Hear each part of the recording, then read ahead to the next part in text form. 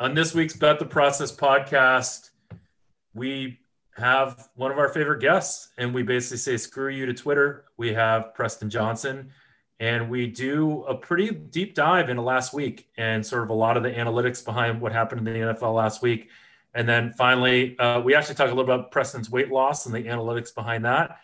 And then finally, we talk about this week's games and where the edge may be in betting them. So with that, let's start the process.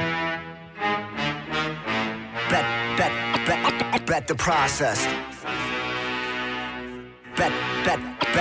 Bet the process. Welcome to the podcast, Bet the Process. It's not that typical cookie cutter nonsense. If you came just for picks, you're in the wrong place. Find a tout with the narrative to make a strong case. Instead of blindly assuming a team must be tanking, we're looking for the edge in Massey Peabody rankings. Crunching all the numbers in a simulated system that break down the data analytically driven. Media coverage of sports gambling. Welcome to another episode of the Bet the Process podcast, where the habit we have is just to literally ignore all your feedback and to do exactly what you don't want. And therefore, we're bringing back on our bearded friend, Preston Johnson. Yeah, I thought Rob and I were canceled. That's what the internet said. You guys are quadrupling down here. Well, I mean, for us, especially during the NFL season, I feel like we like to have people on that can actually talk about the NFL.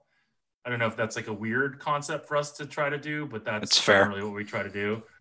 Certainly and also, not us. We haven't had you on since, before New Year's, a lot has happened since then. I mean, we did have you on as part of the Calcutta, but generally we haven't had you on.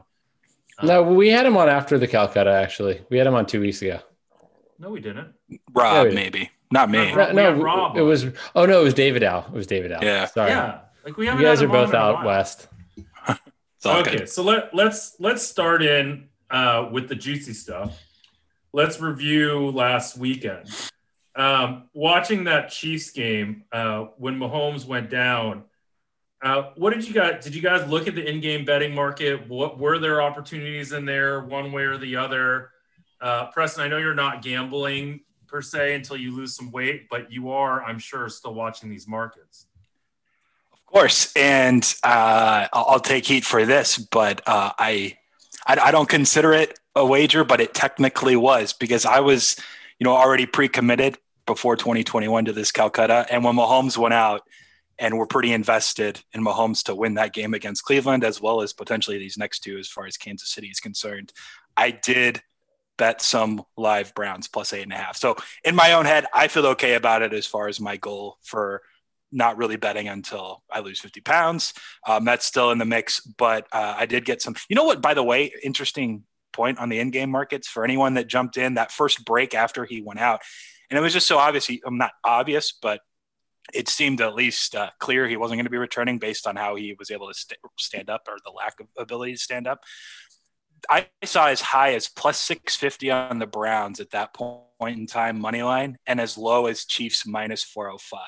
That was the difference across multiple books in the in-game money line price, that first break after the Mahomes thing. So there was a ton of money to be made just from sheer arbitrage and scalping that, which I did not do. All I did was bet Browns plus 8.5, but it worked out because they covered that, and then Kansas City's still alive in the Calcutta. But that is my one wager I have made now this year. Rufus, did you look at the live lines at all, or were you just in sort of marital bliss? No, I was live betting. I actually, like, to Preston's point, I saw the same thing, that the markets initially didn't really think that they weren't sure. And there was a little bit of value in the Browns, but once everybody knew Mahomes was out, I thought the market overreacted. And I thought there was value to be had on the Chiefs there, which I don't think is a huge surprise. I think we've seen markets overreact to like superstar injured players in general. And when a market doesn't have time to process the information properly, which is the case with live betting, you don't have time for sharps to basically bet it into place. It's sort of like a reaction. And, a lot of public people, they're worried about the public betting the Browns there, which the public was probably doing. I thought there was some Chiefs value, and I took it. And I think that I think the other point is that there wasn't a lot of game time left. And given the Chiefs were winning, you had a situation where there was less leverage when the Chiefs had the ball. If it was a situation where the Chiefs were down in the fourth quarter, it would have been a greater impact. But the fact that you had basically a quarter left and the Chiefs were the team that were winning, you didn't need that much from Henne at that point. I mean, yes, it was a competitive game, but I laid some minus, well, this was late third quarter, early fourth, I laid money line prices over minus 200 on the Chiefs. That's I'm probably trying to actually find my bet history to see. So why do you guys think that the live line markets can get so out of whack, right? We know right now that there's not a ton of arbitrage opportunities typically, but the live lines, it's sounding like there were, meaning like these are people using different services? Are they not? Are different places originating themselves? Like how is this getting so out of whack? I mean, yes, they're using different originating services, and which sometimes will have, differing lines like pretty dramatically, like under normal conditions. And I think you introduce this where no model is going to be able to handle this perfectly. I mean, models are, it's garbage in, garbage out, right? I mean, it all depends on your inputs and how much you value Mahomes versus Chad Henne. You're going to see a lot of different things. And it's basically people having to react in real time and say, hey, what is the situation that I haven't really encountered? How do I process this? What liability am I worried about, et cetera, et cetera. So do you think it's a liability issue, or do you think it's the fact that No, I mean, I think they're worried about where they're anticipating the action coming in. I think they're trying to protect themselves in this situation. I don't think books see Mahomes injured. Let's just rake in the dough. I don't think that's what they're thinking. I think let's protect ourselves from getting crushed if we're wrong. But they need to be able to hang a line though. So I mean, I think you get kind of crucified if you don't. And so they need to hang a line and just not be, and not take on a huge amount of liability when they really don't know. Well, so Preston, you were saying that you were seeing pretty big arbitrage opportunities. If you had been a betting man, which I know you're not right now, but where did you see these? Like, where were the big disparities? I.e., because I guess I'm still like a teeny bit confused, right? Like, I fundamentally thought that everyone was just kind of copying each other, and I understand that like they don't have as much time to react and markets don't have as much time to become efficient. But I would think that Rufus, I don't know if I agree with you. Like, why do they have to hang a line? You're saying like they feel that way because they feel like they're losing out on certain volume and ability to get edge at that point. So I mean, think about this. Yeah, if you're a book that isn't hanging a line when these things happen, and I'm a recreational bettor, I want to go to the book that will hang the line. I want to be able to bet. Even if I'm wrong, I want to be able to, especially in these situations where as a recreational bettor, I'm like, oh, I have an opinion. I think the market's wrong. So, Preston, where did you see these variable lines, and like, what were do we have any idea where these guys are originating from, or what they're copying? To be honest, I'm not sure of where the origination is coming from for some of these. There was a handful of shops that I don't think like it's just on an algorithm that's running. And unless they had someone manually making the adjustment in that, I don't know, was it a 3 to 4 minute window, if that, I just think they went up with what would have been the line potentially with or without Mahomes, like if Mahomes was playing, excuse me. And then he's out. And so I think 8.5 was the number. The Browns are getting the ball down 12. Maybe that is the line though, if Mahomes isn't playing, but it was bet down to like 6.5. And I saw the 6.5s juiced as high as like minus 170 within the commercial break. And so if it was the 8.5, that was, I think some books kind of just putting what was close to a Mahomes expected line. It obviously got hit away the other direction. So like, I don't know, like PPH, like if anyone are using skins locally and whatnot, there's going to be a bunch of variation there. I know Penny and Chris differed some, like their money lines, I think were like $1 off, which is, I think, really big, all things considered, which is to Jeff's point, right? Like this is like, shouldn't everyone be around the same number? How do you account or gauge for a thing like Mahomes might not return to the game? And I think in those cases, obviously Penny and Chris had someone I'm sure that was on top of it and posted where they thought it should be. And I think both ended up being high themselves versus where it ended up right before the next drive started. But also I think Rufus, after the Browns scored and they cut it to 5, that's kind of when he thought there might've been value the other way on Kansas City. I don't think you were laying minus 200s prior to that. So right at that point, it could have been a liability issue where they're like, hey, let's try to get some Kansas City money cheaper just because we just took infinity on the Browns, last break. Let's see. No, I was laying more than minus 300 at certain points. Okay, maybe that was mid-drive or something. I was talking. So it was interesting talking to Matt Davidow, since he has a company that actually is making these lines, and hearing his perspective. Your man there. crush, Matt Davidow. His new name on our show is your man crush. There's worse man crushes to have. But he said, I don't know. Anybody else? He's going to really Jeff Ma. Clay Travis. Would that be a worse one? Yeah, that's the worst man crush. I was going to say J Mac, but I know he listens to this. So now you just said it. Yeah. Anyway. Now we're going to get a text from him that there's here. He'll say I got mentioned. Yeah, exactly. I heard I got brought up on Bet the Process. Good thing you know the name of our podcast. Rufus. I earlier today I said Bet the Podcast Process to somebody. I like that you're talking about our podcast during the day, though. I'm telling it. So but Jeff, wait. Yeah. So I talked with Davidow, and he basically said that they, the number they were sending out, his opinion was the number should be even higher in Kansas City, but basically, they obviously are selling they have a service and they need to put up a number that's bookable. And I think Deck Prism was still higher than the market. Yeah.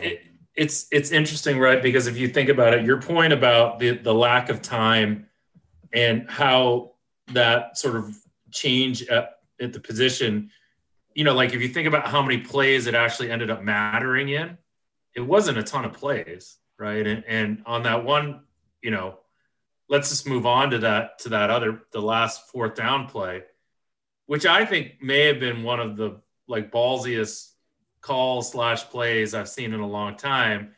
Chad Henne. I have a question. I'm going to interrupt because you like to interrupt generally. Did you want them to snap the ball there? I was literally going to ask you the exact same question. I love this. Because generally, in those spots, if you're on the defensive side, you never want them to go for it on 4th. You want them to punt, and that's kind of the determining factor of, is this a good decision to go on 4th? I had a slight oh my gosh, when they started moving and they hiked it. And then before I could really sense that I had it, it was already complete and it was done. And so, but there was a slight second sliver of time where I was like, oh no, just because we're so heavily invested. I was sort of ambivalent as the time was running down, I was thinking to myself, all right, they're going to, if they don't snap it, it's going to be 120. They're probably going to have to go 80 yards 80 plus, at least with no timeouts, 110. That's a situation where you get one sack and the game's probably over in that situation, right? Mm-hmm. That's often what happens. And so you don't have a lot of room for error. So I was fine with them punting there when normally I'd be a go for it kind of person. But I also was okay with them going for it. I just kind of couldn't believe they were going to. If that the way they executed it was brilliant. And I think that's what ended up winning. Yeah. Everybody thought that they were just going to draw them off sides. The other thing though is that it's the getting to midfield part is much easier than getting the last 50 yards in the 1 minute drill. Sure. And the Browns are super methodical. They were playing slowly throughout the game, and it would have been tough for them to go 80 plus in that. I agree. 70 seconds or so. Yeah. It would have been probably necessity I think is the mother of innovation. I think we're also saying it would have been relatively hard for them to go 50 yards plus. The game wasn't over. Right. Exactly. So in that situation, what probability do you think their probability of success was on that play call with all the circumstances, i.e. they snapped it in a surprise situation.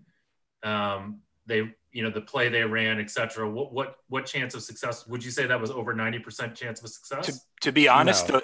I think the chances, 90%. I think that's a pretty good line actually, because but with Chad Henne, I think the difference. Yeah, you could have probably made that pass. I know, but this is what it was. Pressure. There's pressure. They hiked it at 5 seconds, and when the play is hike, catch, throw to Tyreek Hill, the fastest man on the planet, going just basically on a flat line to the outside. When you're able to hike at 5 instead of 1, when the defense might think you could still hike it, like that split second is worth so much to Tyreek Hill just getting open, and for the outside defensive end rushing to not like be in position where he can get a hand up and try to block it, that I think it was like such a high likelihood that they completed it. Even with Chad Henne, there's obviously outs where Tyreek Hill just drops the ball or Henne throws it into the grass or whatever. But like, I think it was really pretty high, hiking it at 5 seconds after everyone. And did you guys hear in catch? You could audibly hear Henne say with 16 seconds on the clock, let the clock go, like let it run down, and kind of trying to like give off this sense of we're going to wait until the very last second, which they didn't do. And the defense just was that split second too late. So I thought it was really high likelihood at that point. And it's really smart too, because the defense, I mean, you've seen in games this postseason, defenses jump off sides in the situation where you're pretty sure the offense is just trying to draw them off sides. You know, it's got to be a hard position where you need to be aggressive, but your number one priority is to not jump. True. Yeah. I mean, so what do you think there was a calculation in their heads of the probability of success? I mean, I know that Andy Reid's probably not thinking about this in terms of win expectancy or whatnot, but I mean, you have to feel like you have about a 90% chance of success there to do it, right? Well, you know what's impressive outside of the play itself is, and I've wondered this to myself so far this week, but do you guys think that they had that situation pre-planned? Whether it was Mahomes or Henne, it was like a team thing that if we're ever in this spot where we're going for it on 4th and short around midfield in a playoff game up 5 or, 1 score, we're going to like intentionally hike it with 5 seconds after we're making them think we're going to run it all the way down, try to draw them off, call a timeout. Like, is that a pre-devised like setup that they just always had in their back pocket? Or did they really just like tell them through the helmet, like, hey, we're going to hike at 5, make them think, because he said audibly with 16 seconds, let the clock play down, let it run down, hold up. I don't know the answer to that. My hope is that they're preparing for those situations, beforehand. But if they pulled that off just in between plays, then it's more genius. Henny's been around a while. I think that, he obviously has to have some value. Then you're putting a ton of trust in him too. Which you'd have to think, Preston, that they did prepare. They did practice that. They had that in the back pocket. And as we talked about on the podcast last week, they were using the good playbook this week, the good plays. So that was one of the good plays. Till the red zone. Yeah. Yeah. I loved it, and if it hadn't been successful, would I have still loved the decision? I don't know. Like, it was such a 50-50 call to me, like from out, like, because to your point, I think we kind of always know what the right decision is by how we feel about it. Do you know what I mean? Like, and I was really ambivalent about that one. So I do think it was probably 50-50. So I was probably going to be very prone to results bias. Wait, can I just say that like people like John Gruden and Ron Rivera and Bruce Arians probably also say the same thing. I know the right decision. I just feel it. I know you're using it differently, but I'm saying our argument is against using the gut. And you're saying your gut tells you when coaches are making mistakes. Because gut is super vague. If you're well versed enough, Rufus, you can watch a game and you could tell me if a win probability model, just from how you feel when a decision is made, if it was a correct or an incorrect decision. So right, I guess what I'm saying is coaches feel like they have that internal processor where they can do that too. That's my point. That's what they'll say for sure. This show is called Bet the Process, right? So the process that we're saying, the way that my gut ends up coming up with this answer is not based on it's based on the fact that, like, to Preston's point, like, I kind of know which is the optimal decision based on, having seen a lot of these numbers, like when teams make clearly bad decisions going for a field goal and I'm rooting for the defense, I'm happy from a gut standpoint because I know that was a bad decision. I don't know if it's, I can't believe you just fucking call me Bruce Arians.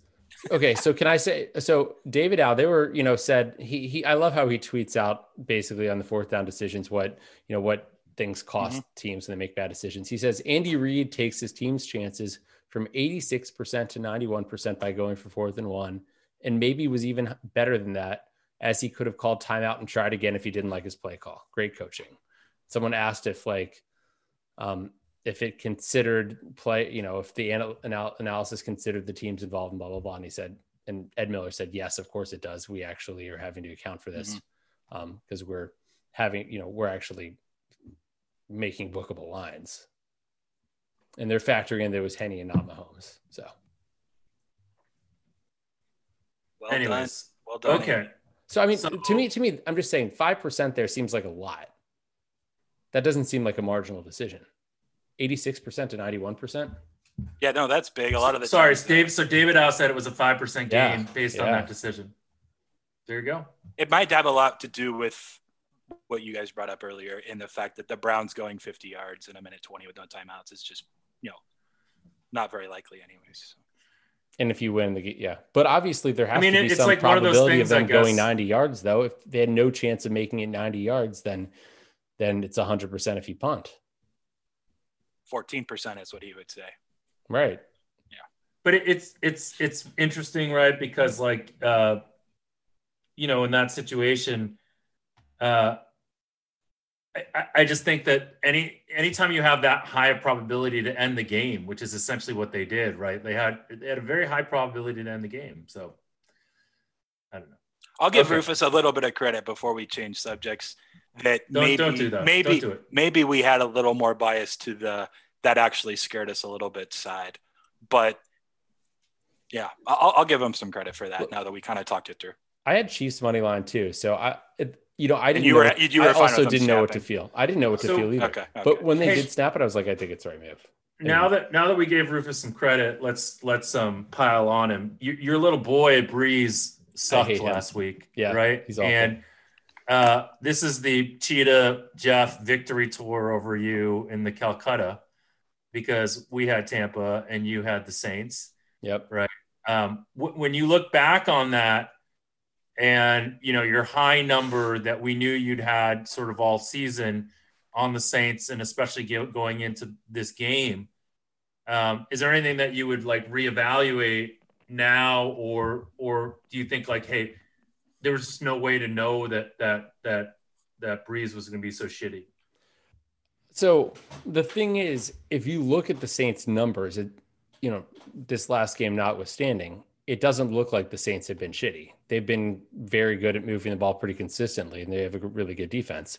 So Cade actually tweeted something that I found very interesting. He said Ben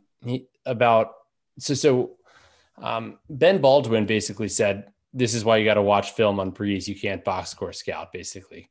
And Cade tweeted, this fits with the, quote, broken leg exception for algorithms. But how can we objectively quantify the quarterback ain't right factor so it can be dropped in as a check on an algo? Sincere question, as it's really important. And I think that's true. And unless I think if you had something looking at, it's almost like, starting pitchers in baseball. And if you see velocity drops, it's a sign of injury, things like that. I think if you looked at Breeze and maybe if you had the next gen stuff and were able to look at velocity and sort of depth of targets and stuff like that and saw substantial changes. It does seem like though you get to a point where a quarterback falls off a cliff, and you saw it with Peyton Manning in 2015. And by the way, I tweeted this when the Saints were actually winning in the first half of the game. I think that Drew Brees reminds me of 2015 Peyton Manning, who had 9 touchdowns and 17 interceptions. That was like a deep tweet. I had to think about what that meant. Well, and they won the Super Bowl with him though. Yeah, with their defense. That was the Von Miller game, right? Yep. But they were playing against a quarterback that actually couldn't throw either, as it turns out. It helps. So they were both equal there. Therefore, one couldn't run and throw. One couldn't throw but could run. So this is true. There you go. No, it's a tough thing to do. And the Saints were a very good team this year. And, our prior on Breeze was high, but even without a prior, we really liked the Saints. I mean, we liked them a lot this season, and we're not the only ones. I mean, Football Outsiders had them as that they had the top DVOA this year. But I think I mentioned this on the podcast before. It does seem like they don't have the same upside as these other good teams. They don't have an explosive offense. They have to basically be perfect in their execution, I think, to sort of hang with the big boys. And so, I guess I put my money where my mouth is in terms of the ratings, and it did not pay off for me. Preston, how did you feel about being on the right side of a Saints playoff meltdown? There was one time where Preston and I were on tilt the night before a Saints game. Last year. I think it was the Saints-Minnesota game. Yeah, it was last year. Yeah, and we decided to bet some Saints money line. We're just like, we'll get it back. What's just what everyone's not supposed to do. Yeah, exactly. Yeah, exactly. Yeah. NFL money lines in the playoffs. So I just want to make this a Taysom Hill discussion. If we could go that direction, that would be flawless. But what about Jameis Winston? Okay, you also would have made that throw too, Rufus. There were four Tampa Bay Buccaneers that went to the wrong receiver, and everyone was worshiping Jameis. It's so true. But in general, what was your question, Jeff? I already forgot what it was. Oh, how I felt on being on the other side. I also, to be honest, I'm usually always rooting against Tom Brady, and so it was nice rooting for that guy. I tweeted about it right after, just because it's one of the first times I can remember where I had, actual significant outcome depending on if Tom Brady won a game, and he just seems to always win games. And so I wish I had realized that years ago, but it was good being on Tom Brady's side. Hopefully he can pull off one more somehow this weekend. Are you hedging? Are you guys hedging?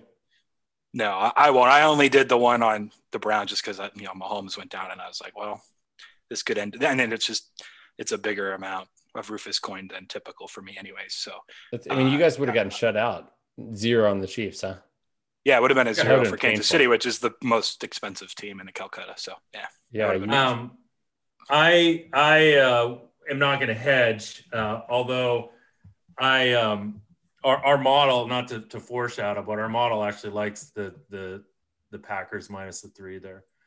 So I'll probably end up playing just a normal size wager. If it went to, I know we want to talk about the games maybe at a different point, more in depth, but if it got pushed to 2.5, like Bucks Saints did this last week, Sunday morning, I would definitely be inclined to play Green Bay there as well. Well, are you going to lose 47 pounds by then or something, or 43 no, pounds? I would just make the point. What is that, Rufus? We want an update. An update? So as of Monday, I am down 9 pounds, which is pretty good because I've wanted to kind of like ease my way into it as well. Otherwise, I just would have hated myself right away, and the motivation would have been tougher to keep up on. So I've done a few things like intermittent fasting that I've stuck to exactly. And I've exercised regularly, which I wasn't doing as often since quarantine stuff early 2020. And the diet has been better, but not perfect. But I like eliminated sugar, no fried foods, but I'm still like having carbs occasionally. I'm not like super hardcore yet there, but I plan to like every 2 weeks kind of add something else to like get to a point where by March I'm like pretty hardcore into what I'm doing. Nice. So my business partner once had a bet. He had to lose, I think, 50 pounds in 2 months, maybe. Ooh. Something like that. That's quick. Yeah. He did nothing the first 2 weeks, and then he, I guess, did it all in 6 weeks. Holy cow! So people can correct, like Ed Teach and others can correct. It wasn't him. It was. It's a guy that is not on Twitter. Can correct me on this though. But I think all he did was eat shrimp and green beans. He doesn't like vegetables except green beans. He just ate shrimp and green beans. Super protein filled, like nothing else, basically. Like, that's all he ate, and he walked or ran like 12 miles a day, and he did it. Well, that's a lot too. He said he did it with like a week to spare or something. Wow, that's impressive. How big was he? Because 250. I don't know if you know, but is he shorter? 6'2". Okay, so getting down to 200 or so at 6'2". Does he have a beard? No. Does he have a beard? No. Yeah, that's true. I have an advantage there. I can shave that if I need to. Yeah, he can just shave that, and then he can start betting again. That'll really take care of matters. Point was, I think there's value at 2.5 if it happens, regardless of me betting it or not. I do think Green Bay, and you said you like it anyway at -3. what I want to know is, have there been any side markets on your weight loss? No. Well, part of the reason I did it this way was to prevent, I know some like Joey, like Kanish, he wanted to like make a side market, and I didn't even respond. I don't think anything did, but my whole point of doing it this way is generally like in this space or poker space or DFS space, when you do side props like this, or side bets, you're usually doing the prop against somebody else that knows you. And so they have an incentive to root against you. And I just didn't want that to be the case at all. I wanted people to, root me on and be on my team, so to speak. So I just wanted to eliminate that and basically said I have to do this and theoretically costing myself, value. That's not really in Kanish's nature. It's accountability. Yeah, it was a really uncharacteristic tweet from him. So I just glossed over it and moved on.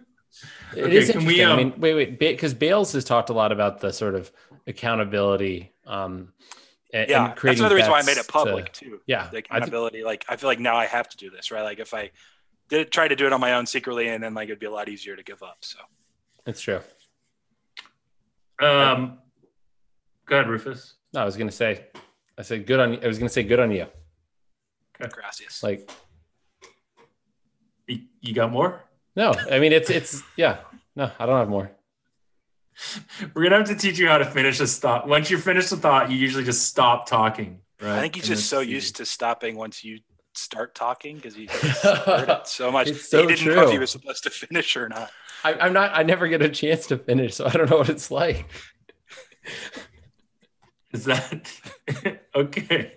I can go so many directions with that statement, and I'll just leave it. I have too much respect for Eli. I'll just leave it at that. I didn't even realize. Okay. Anyways. Okay. So all right. So we closed out on the Saints then, right? We're basically saying like your numbers just you stand by them. Maybe Breeze wasn't right in this game, but it just seems Breeze like is definitely not right. Right. I mean, it's the part about, the model did not recognize basically that Breeze fell off a cliff. But Rufus, and the model wasn't built to be able to recognize that.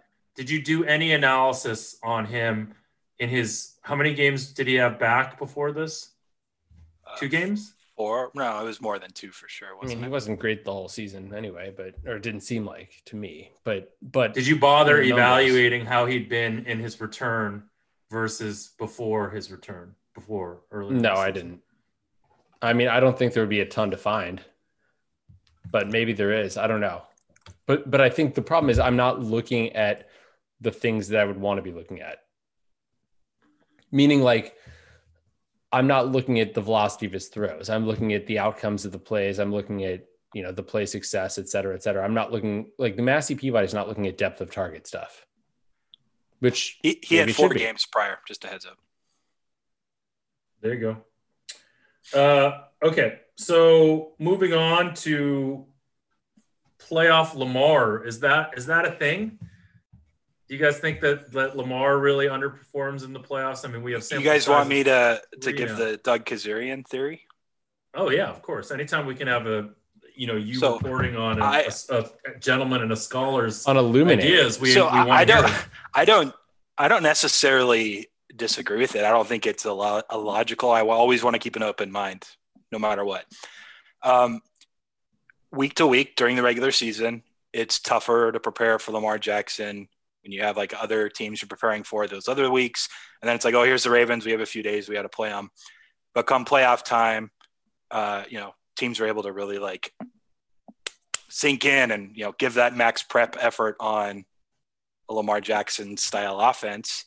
And maybe he somewhat has more game film on him, and it's, teams are able to figure him out, which has been the case most of this season versus the year prior when he won the MVP. So his assessment is that because it's the playoffs, defenses and game planning is at another level than it would be week to week in the regular season. Well, and he can't beat that essentially. Is it comparable to like a military academy option style football? Yeah. That's kind of the same sentiment. Like in a bowl game when you have 4 weeks to prepare for an option versus you have 5 or 6 days or whatever. Although actually hasn't Navy been really good in bowl games?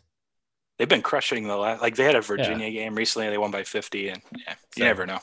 Well, but Those are exhibition games. That would make sense if there were more time to prepare, right? But there's not necessarily more. It's the effort you're putting into the time you have to prepare. That seems stupid, right? That's like, hey, just they're trying harder. Maybe there's something to like, is there better coaching typically in the playoffs from a selection bias standpoint? Just because the teams are better anyway. The teams are better anyways, right? I mean, like there's just like, maybe it's like a quartile thing. Maybe we're looking at the wrong thing. Maybe it's not even Lamar Jackson. Sorry, I'm interrupting you now, Jeff. Dude, maybe it's John Harbaugh. I just get a bad rap for doing the interrupting. I know I do. Maybe it's John Harbaugh. Because when I looked at it, I think I mentioned this the other week, which coaches overperform and underperform like against good teams and bad teams. Basically, which guys play up to their opponents and which guys struggle against good opponents. Basically, relative expectation. And basically everybody's somewhere on the curve, right? They either are better relative to expectation against good teams or worse relative to expectation against good teams relative to bad teams. But John Harbaugh was number 3 on the guy that basically is bad against good teams and better against bad teams, which basically says maybe their style has always just been, we're going to do what we do. And if we execute, they're not going to beat us. But that style, like when you're up against guys that are sort of tailoring custom game plans in the postseason, like Andy Reid's that are saving the good plays, just doesn't work as well. So we just came up with a bunch of theories for this. Does this mean that we do believe there's something to this, or is this just small sample size? Well, I was referencing like an argument that Doug made. My inclination here would be 2 years ago, playoff Lamar, right, against Tennessee. Well, they went 4th and 1s and missed all 4. And they were 100% on the year, like 8 for 8 or 9 for 9 going into that game. Otherwise, they probably beat Tennessee. The defense held Buffalo to 1 offensive touchdown. The Ravens themselves got inside the Buffalo 30-yard line, I believe, 5 or 6 times and got 3 points. So, and then a quarter and a half was without Lamar or whatever it was. So I don't – someone just told me to bet USC large in a thread. I'm not sure why, but if you guys want to do that, that's something maybe worth doing. I don't know if it starts in 14 minutes or if it's for a day that's not today, but just a heads up. Anyways, I think there's definitely a path where Baltimore wins that game, and it's not even a question. So I just wouldn't want to assume or make any sort of decisions on playoff Lamar being a thing yet. I think he's still like young anyways too. Like, he can maybe get better. We saw Josh Allen make a leap this year with his pass accuracy. Maybe Lamar never will, but also there's a chance he does. And if that's the case, then they're going to be way more equipped in the playoffs when teams are forcing him to make throws. So yeah, I still think there's room for him to grow in that regard. I agree with everything you're saying, Preston. I think there could be something, but there could also not be something. And I would say it's more likely there is not something, but we just don't have enough data to answer that. Okay. I like that basically the circuitous conversation that led to no conclusion. So next year, Lamar's in the playoffs. You just trust your numbers, or do you feel gun shy to bet on him? I trust my numbers. I wouldn't be gun shy at all. Okay. Last thing from this game, from this week, or sort of the first, we've had eight playoff games. And we've had fans and piped in music and piped in noise. Do you guys feel like the home field advantage, like what are you guys going to price home field at for this last round of playoffs? Rufus, go ahead.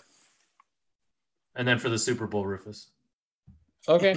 I'm pricing it higher than I have the last few weeks. There are fans in the stands. I mean, what do you think it is? Closer to 2 now? Well, I think it's higher than 2 for Green Bay, Tampa, personally. I mean, I'm using a number weather, of 1.9. Everything. Yeah, I mean, there's the cold acclimatization effect at play, which I think probably, gun to my head, adds a point. I think it adds a lot. So, spoiler alert, you're going to like Green Bay this week, right? Yeah, or at least lean. I don't love them. Again, like I think my number. my number with like a normal home field is like 3.8. Got it. So you have the two teams rated pretty closely then. Yeah, I do. I think they're both elite teams basically. I have Tampa Bay's Massey Peabody rating 6.01, Green Bay 7.42. If you throw out priors just based on this season alone, I have Green Bay at 8.6 and Tampa Bay at 5.5. So there's a bigger difference in the no prior rating. Tampa, like Brady's benefiting a little bit from the prior, and Green Bay's getting hurt because, well, Aaron Rodgers last year and the year before was not particularly amazing. And then New Orleans is still like a 10. Of 11, course. something like that. No. They're a little lower now, but I think they still are number one. Okay.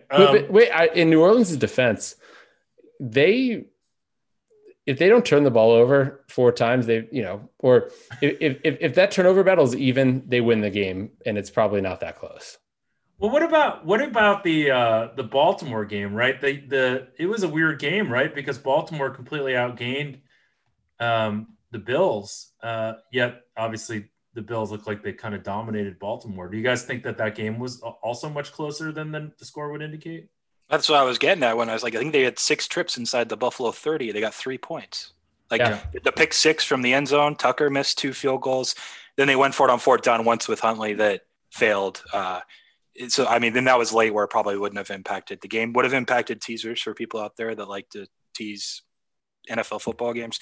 I know everyone was rooting for that. But, I think it was, I had ESPN guys, the research team looked this up this week. The Bills, since 2001, if I was to ask you, how many other times do you think a team in the playoffs were outgained in their first 2 games prior to an AFC or NFC championship game? Since 2001, how many times do you think it's happened?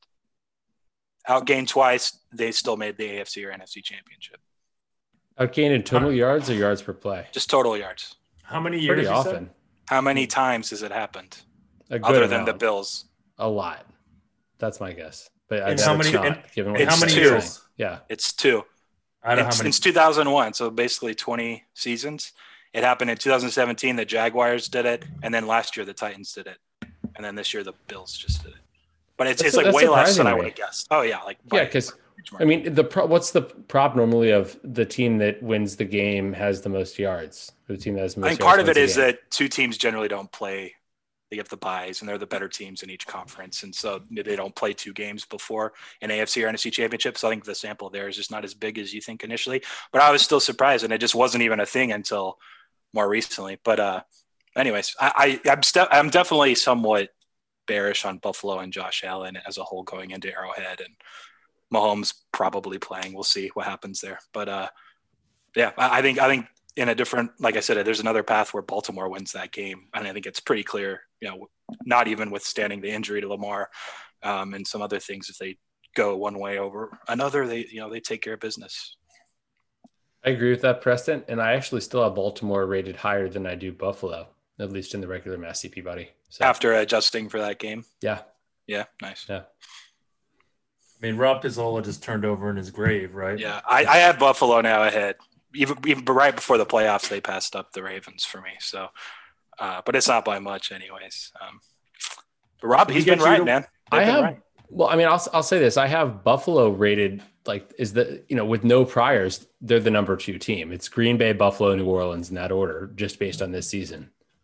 Like New Orleans ahead of Kansas City.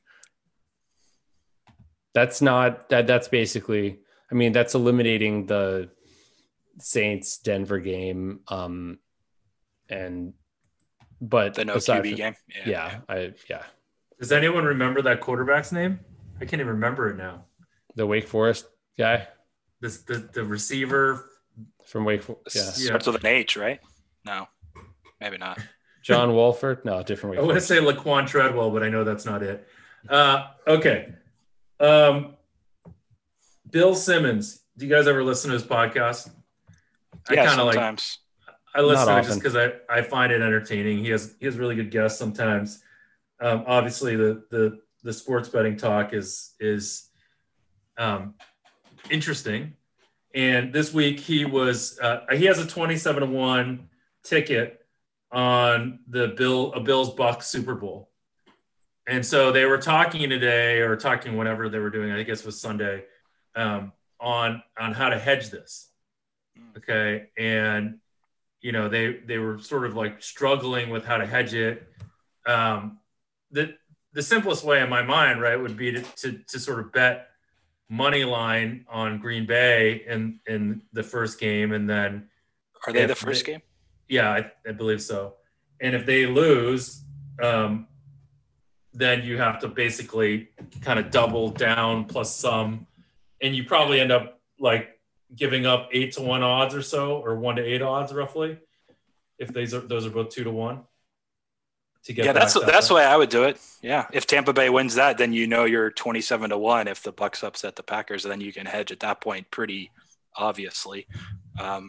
So yeah, that's the direction. And then if you hedge. I mean, it's the Occam's razor. The simplest way to do things is sometimes is there like a round robin way like to do this, where you round robin the is that what they said? I haven't listened to this episode. No, so they try to like parlay the other sides or something. They were like talking about parlays, and like it was very, because you could definitely lose both if you do that. So they actually had someone DM me about that recently, maybe a week or two ago, about a hedge situation. And yeah, I think I probably did it way too much earlier in my time betting, to be completely honest. But a lot of people out there are like, they way overthink it, and they're trying to like parlay other sides and hope that they all line up, where if one goes down, like you could easily just end up losing everything. And there's no true hedge or middle. And some of the past, people try to take. So yeah, definitely I would caution people to do that. Hedging doesn't really, if you're trying to parlay multiple legs, isn't going to, pay off generally. Yeah. And remember, you're eating the VIG a second time. You ate the VIG. Well, yeah, there's that side of it too. But yeah. Well, this is like one of those, I think in this case, let's not take Simmons, because Simmons obviously has a ton of money. So he's not doing this from a utility standpoint. But let's just say that you're some rando who went out to Vegas and put, $100 on this or whatever. And $2,700 is a lot of money for you, like right? 6 months of rent or something. Yeah, like it's that there is like some utility here that you feel like you found money, and we've talked about hedging, not just the eating the VIG thing, but like Rufus, your take on hedging is never to do it unless you think you're getting positive EV on the hedge bet itself, right? But that's my philosophy. There's a certain amount of money where I would. So you would give up EV. For example, yes, I would. So for example, for the sports betting national championship, going into that last game, how did you do in that? Did you win that? We're third place, bronze medal. But we were ready to fire like a $300,000 bet on basically to hedge, to lock in like a good amount of money there. That's a situation where I'm fine hedging. Yeah. But it's the amount of money where you're okay, I guess, sacrificing EV to hedge is going to be different for everybody. Yeah, it's just a comfortability question, which I'm never going to talk down on someone that wants to hedge, because, $1,000 or $2,000 is a big score for them. So you hedge the Chiefs, right? Rufus coin's been freaking all over the place. I didn't know what to do there. Rufus, I went in pretty big because I knew I was going to do the 2021 thing. So I was fine putting a big chunk up for the Calcutta, but and I sold a little bit of my action there anyways, but it was still probably for Kansas City, I don't know, it's probably about 7 or 8x what I would typically bet on a game. And I still had obviously high equity in the Browns covering 8.5 anyways, and Kansas City still winning the game. So I thought it was fine, and that's why I just made the snap decision. But it wasn't 7 or 8x. First off, are you guys 50-50 on this, or is there a different split? This is not. That's fine. I sold some of mine. Also, because I know Rob bought some. I don't know okay. Yeah. And are there silent partners involved? I did trade with. I traded with Peter. He would be fine saying I traded 5% Kansas City for 8% Bills.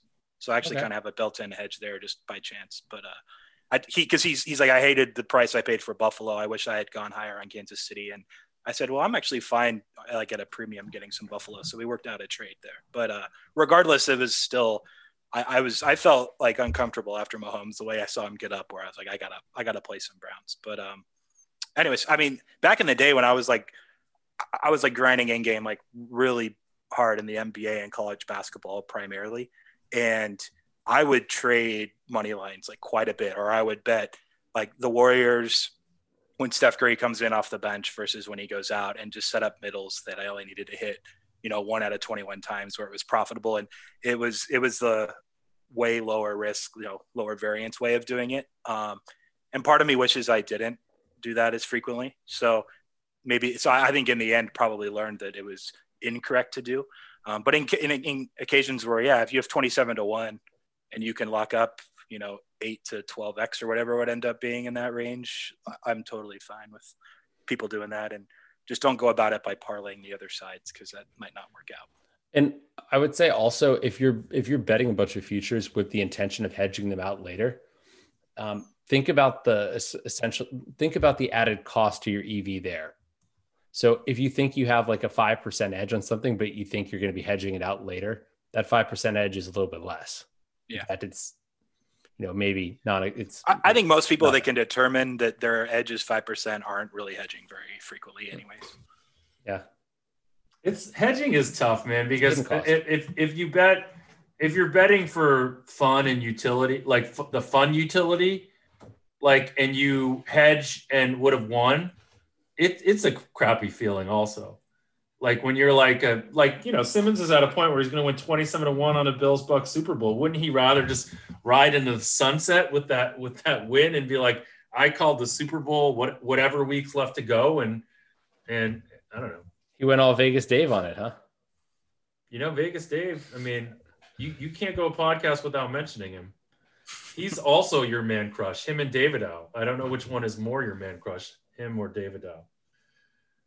Let's go to this week's games. We have, as we mentioned, the first game of the week, which is the Green Bay Packers at home, giving, it looks like 3.5 plus money to Tampa Bay. So it's really close to a -3, I guess. The total's 51. We have any thoughts on weather or anything like that? Like there's that whole, so if people that didn't listen to the podcast with Davidow, he talked a lot about this climatization, meaning like, that teams that come from warm weather climates are just not used to cold weather. So like the Colts going to Buffalo wasn't as big a deal because even though they played in a dome, they live in a cold place. Tampa, obviously, and they even made a comment to Brady about how his blood was getting thinner. And he said, it does feel that way. He's always been reasonable in cold weather, obviously playing and living in New England. It sounds like, Rufus, you think that there's something to this. Your line, like you said, is over 3. But at 3.5, obviously you don't like either side. Yeah. Well, first off, really quickly to go back, I wanted to say, your comment about the sort of mental difficulty of hedging and how you kind of, if you hedge, you then root for the original bet to have lost. I think it's the easiest way to deal with that is to sort of have a process ahead of time. Like, for example, so if I invest in stocks and I sell something, or like Bitcoin, like if I sold some Bitcoin at like, 35,000, it went up to 45,000 or 40,000. And I was like, why did I sell? Because I don't have a process there. I don't have a rubric to make the decisions. I'm kind of just flying by the seat of my pants. And same with stocks. I'm like, well, why didn't I buy more? Or why did I sell then instead of this other time?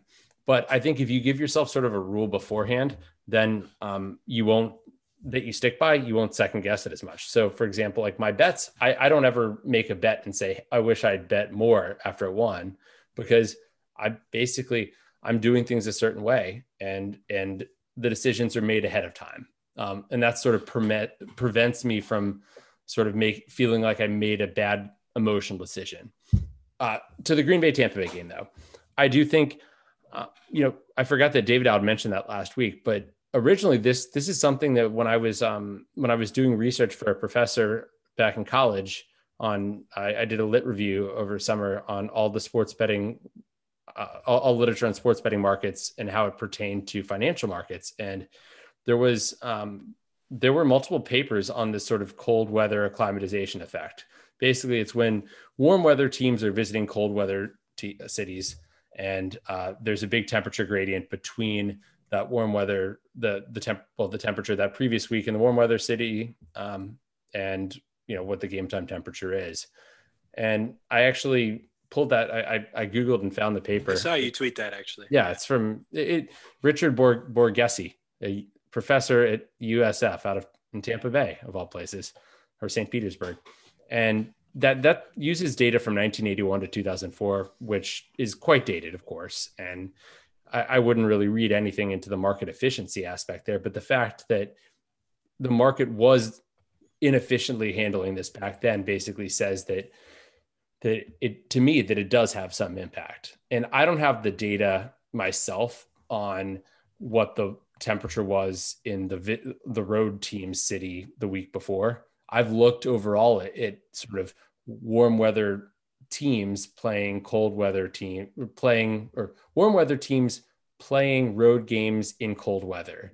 And like there is some evidence there, marginal evidence, I'll say, that it does matter at the extremes, but at the same time, there's going to be a difference between Carolina playing like Baltimore when it's 32 degrees than Carolina playing like Green Bay when it's 32 degrees, right? I mean, there's going to be situations where in Carolina it was 40 degrees versus in Tampa Bay, it's going to be 70 degrees and they're going and it's going to be 40 plus degrees colder. So I do, in short, I do think it is an impact, and there's there's research in psychology. And this paper kind of chronicles that. And I'd be interested in your opinion, Preston, if you looked at it, the physiological effects, sorry, not psychology, the physiological effects of cold. And that kind of plays into it. So I think that makes my opinion on Green Bay a little stronger, but again, at this point in the season, you're not really seeing lines that are just way off. So this is probably one of the bigger, I guess, I don't want to say bigger edges. I make it 3.5 with typical home field without a prior, or with a prior, 5.1 without a prior, add in the home field, edit home field. And I don't think it's a bad play at all on Green Bay, but it's not, yeah, I'll say I lean that way. I don't know. We bet it earlier for sure. What'd you get it at -3 even? No, I don't honestly, I don't think we got a great price. But it's not logged in my document here. Preston, can you follow that really eloquent soliloquy that Rufus just was able to spit out with something equally as he did all eloquent? Right. So a couple of things. First and foremost, I wish I could credit who I heard this from last week. It was either prior or right after the Rams game, but I believe Lambeau Field's home field in the playoffs is 12% better than the next best home field in the playoffs historically. So there's something potentially there in that regard. I did hear, I think, was it Damian Woody that they had on Daily Wager today? And he made an interesting point. Doug, I don't watch that garbage. Sorry. I know. So that's why I got to bring these things to your attention. These are the gems that we throw out there. But he said that it's not necessarily the fact that it's cold, but it's the things you do to stay warm that bug the players, whether it be wearing thermals or like rubbing Vaseline apparently on your arms and legs keeps you warmer as a thing, and just wearing extra clothes as you're not typically accustomed to playing in that much clothing. Or like, for example, Jared Goff was throwing for the third time in his life with a glove on. He ended up being fine. He practiced all week with a glove, but that's like another thing for a quarterback where he's at a disadvantage probably throwing with a glove than if he was, not cold and throwing regular. So he says it's not necessarily like, oh, I'm so cold, I'm going to play worse. It's that you're wearing all this extra stuff to stay warm and be comfortable that can hinder your play, which I think maybe there is something there. And that kind of came from a former player. So there's that. As far as the study goes, yeah, there's I don't know, a lot of literature, and I don't want to really get into it because I obviously studied and I had even started my PhD before I just quit school. But you can make cases for both sides in a lot of things. And depending on how you frame things, and Rufus, you obviously did a bunch of stuff yourself, but in the psychology field, it was just like for some reason, it always tilted me and kind of irked me, that you could skew and tilt numbers or samples from certain studies that just like, you could basically drive your own narrative. So unless like, maybe it's just because I understood and like in doing what we do, just this is the effectiveness of sample size and that type of thing. And a lot of studies in psychology, they're doing like sample size of 100 and a placebo sample size of 100. And it's just like, not even, it could just be totally random. Anyways, so to not go down that whole path, I don't put a ton of stock in a lot of the studies, but to his point, it was like a lot of years. And so I think there is probably evidence, whether it be 2004 and earlier or post 2004, that cold weather is going to play a factor. Certainly doesn't help the road team. So if you have it 3.5, and you can get a 3 at some point this week, and that's like 3.5 is like you talking poker, like bottom and tops of ranges. If 3.5 is like the bottom of the Green Bay range for Rufus and he can get a 3, then that might end up being a pretty good price when he accounts for the weather, when he accounts for the no prior being more like 5.1.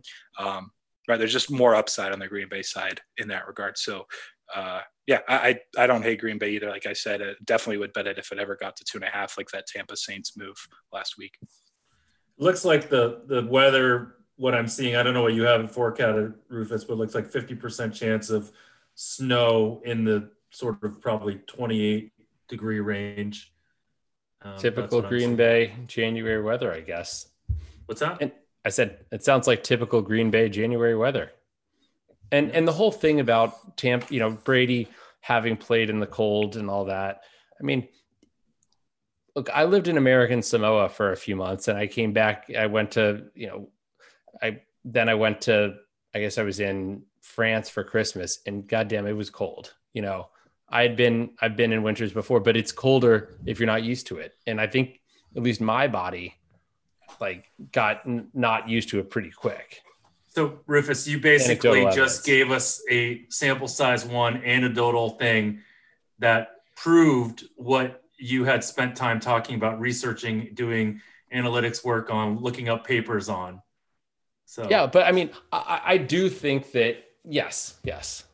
Jeff, if I asked you if you could choose one quarterback in the history of the game that you would trust to go on the road in cold weather and win a playoff game, who would you choose? Tony Romo.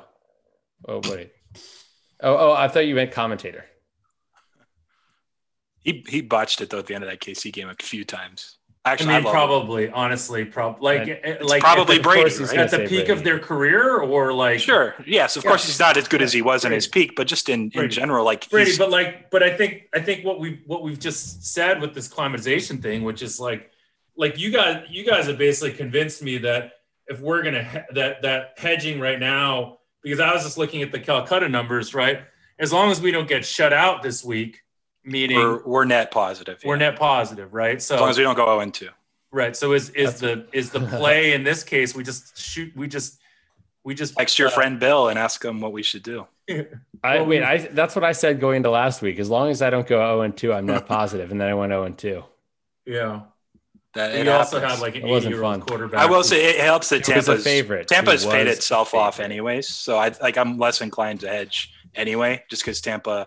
They are going to be the lowest seed in the final 4% plus 6.5%. I mean, and plus the another problem 3%. Is that, so let's move on, right? And the problem to the next game, the problem is that I think we're probably all going to see some value.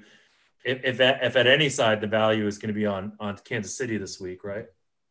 Wait, what? I mean, you heard me, so you can disagree with me if you don't think that's true. Completely disagree. This is one I have a strong opinion on. I took Buffalo. Whoa. I like it. Dissension. I think people are underestimating the tail risk with Mahomes. The fact that he could not play or could be very limited. What if he's himself? What's your number? 2.2.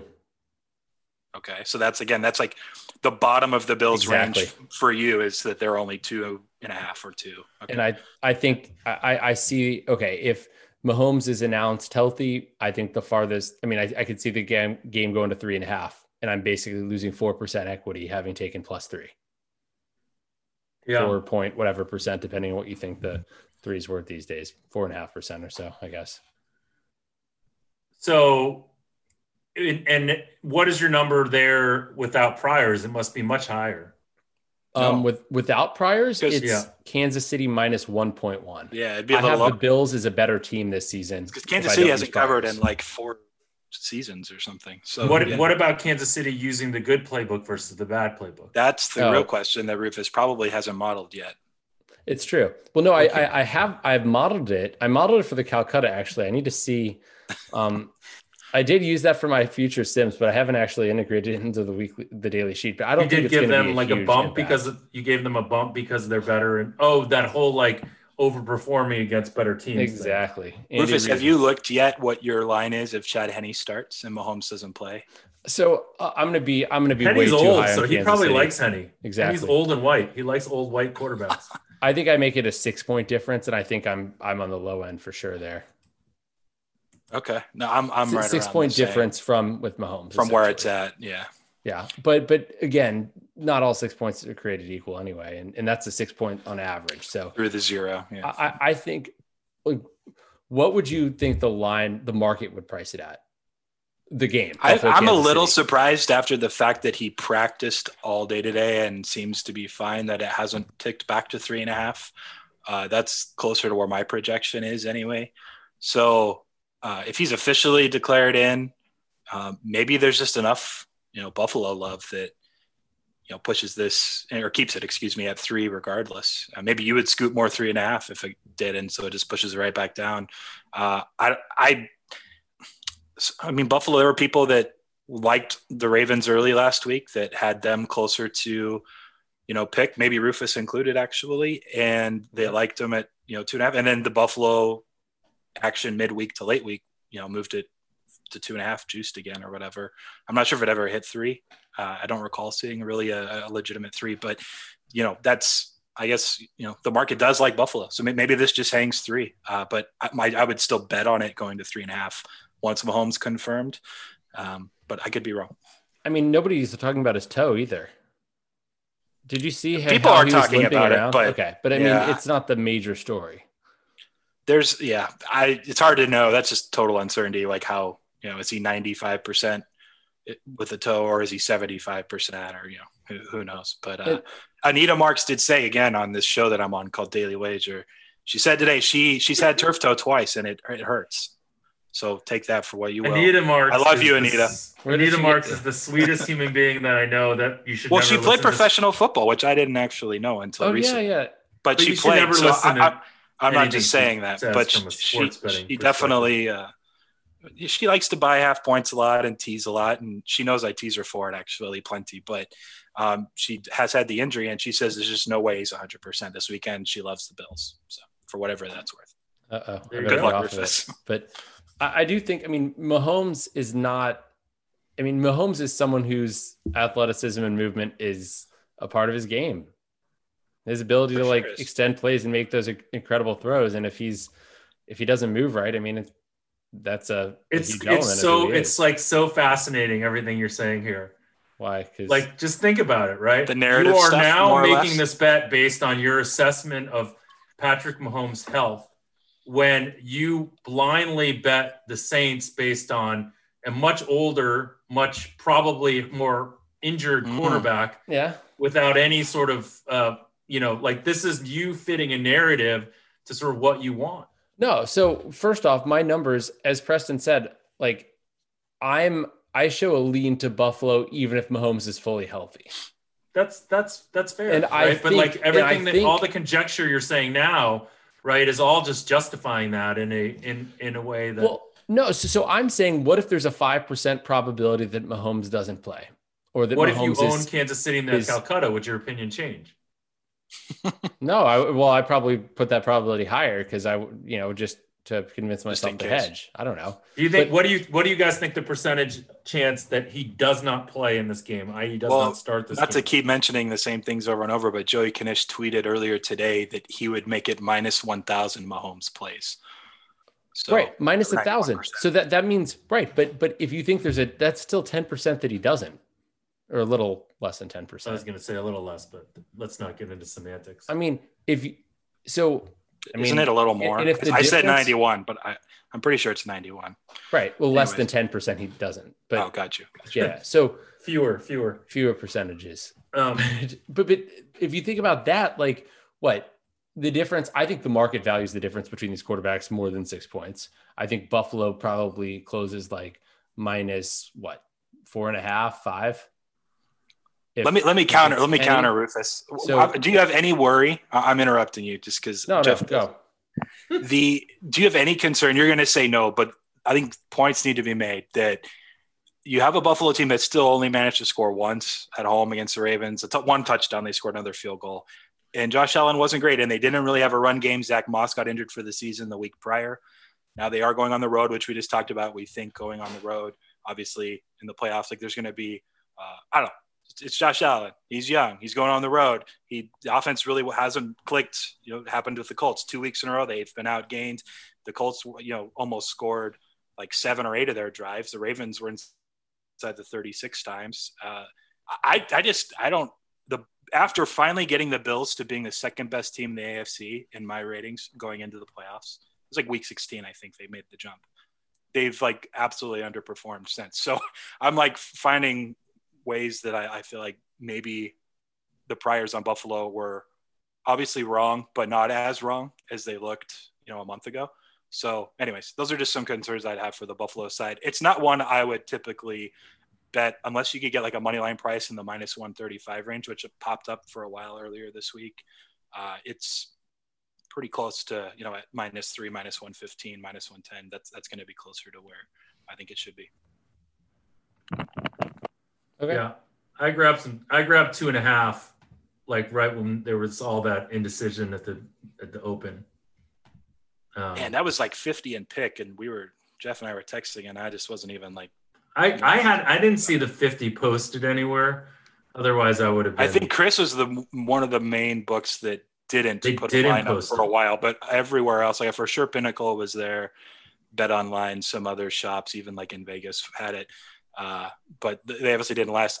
Rufus, do you have a total for the game if Mahomes is 100%? Like the 2.2, what's the total there? Do you know off the top of your head?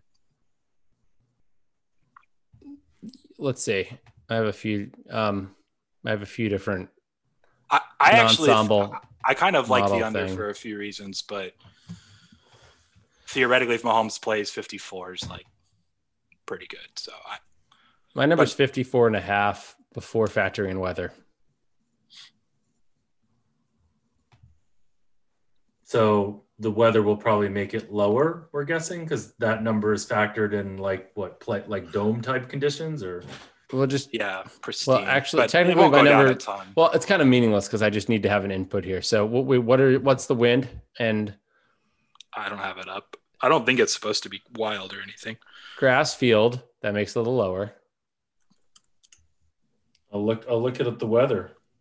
Do you guys know if this is Kansas City, Kansas, or Kansas City, Missouri? It's a good question. You should ask Trump. Sunday looks 45 degrees, 40% chance of precipitation. Ooh. But this is at 45? Night, so it's probably going to be like a little bit colder than that. Probably wind like 9 miles an hour, I think. Probably in the high 30s would be my guess on the temperature. Is this like 5 p.m. local time?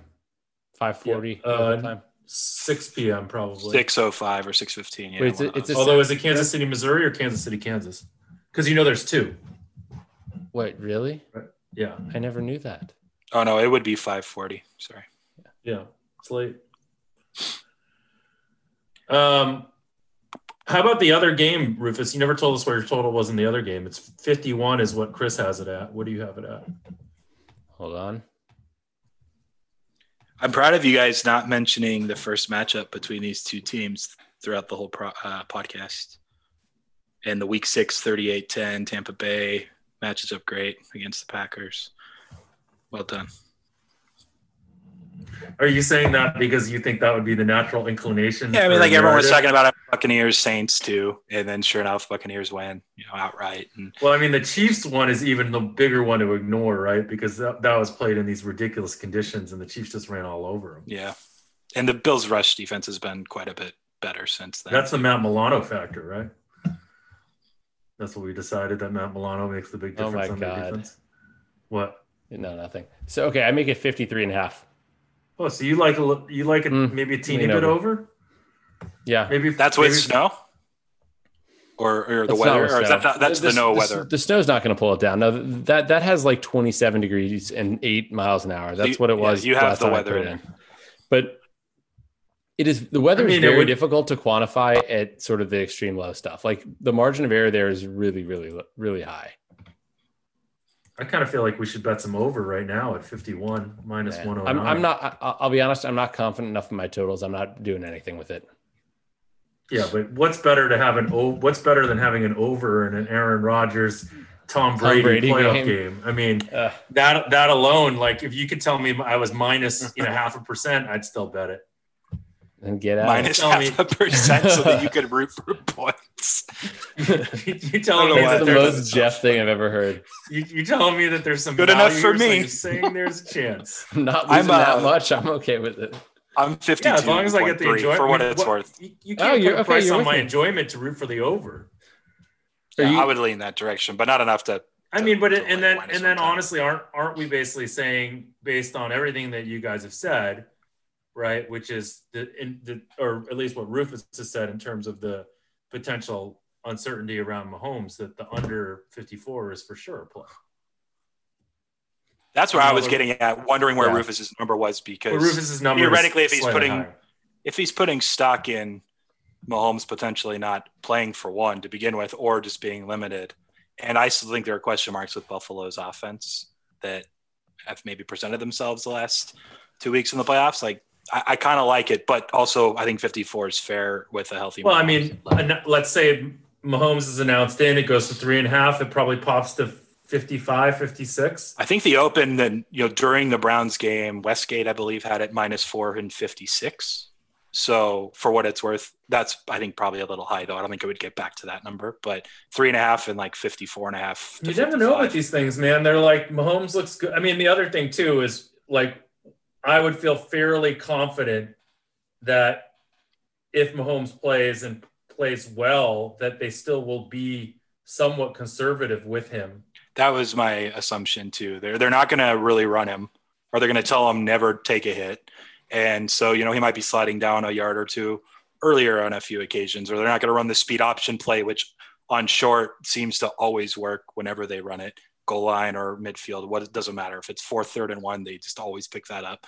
So if they're not running that play anymore and they're trying to run between the tackles, maybe they fail on one of those occasions instead. And so I think there is upside under potentially, just in the way that Andy Reid calls the game, on top of Mahomes' health. All right, guys, this is cool. This was fun. Hopefully people are okay with you in your last appearance ever on Bet the Process.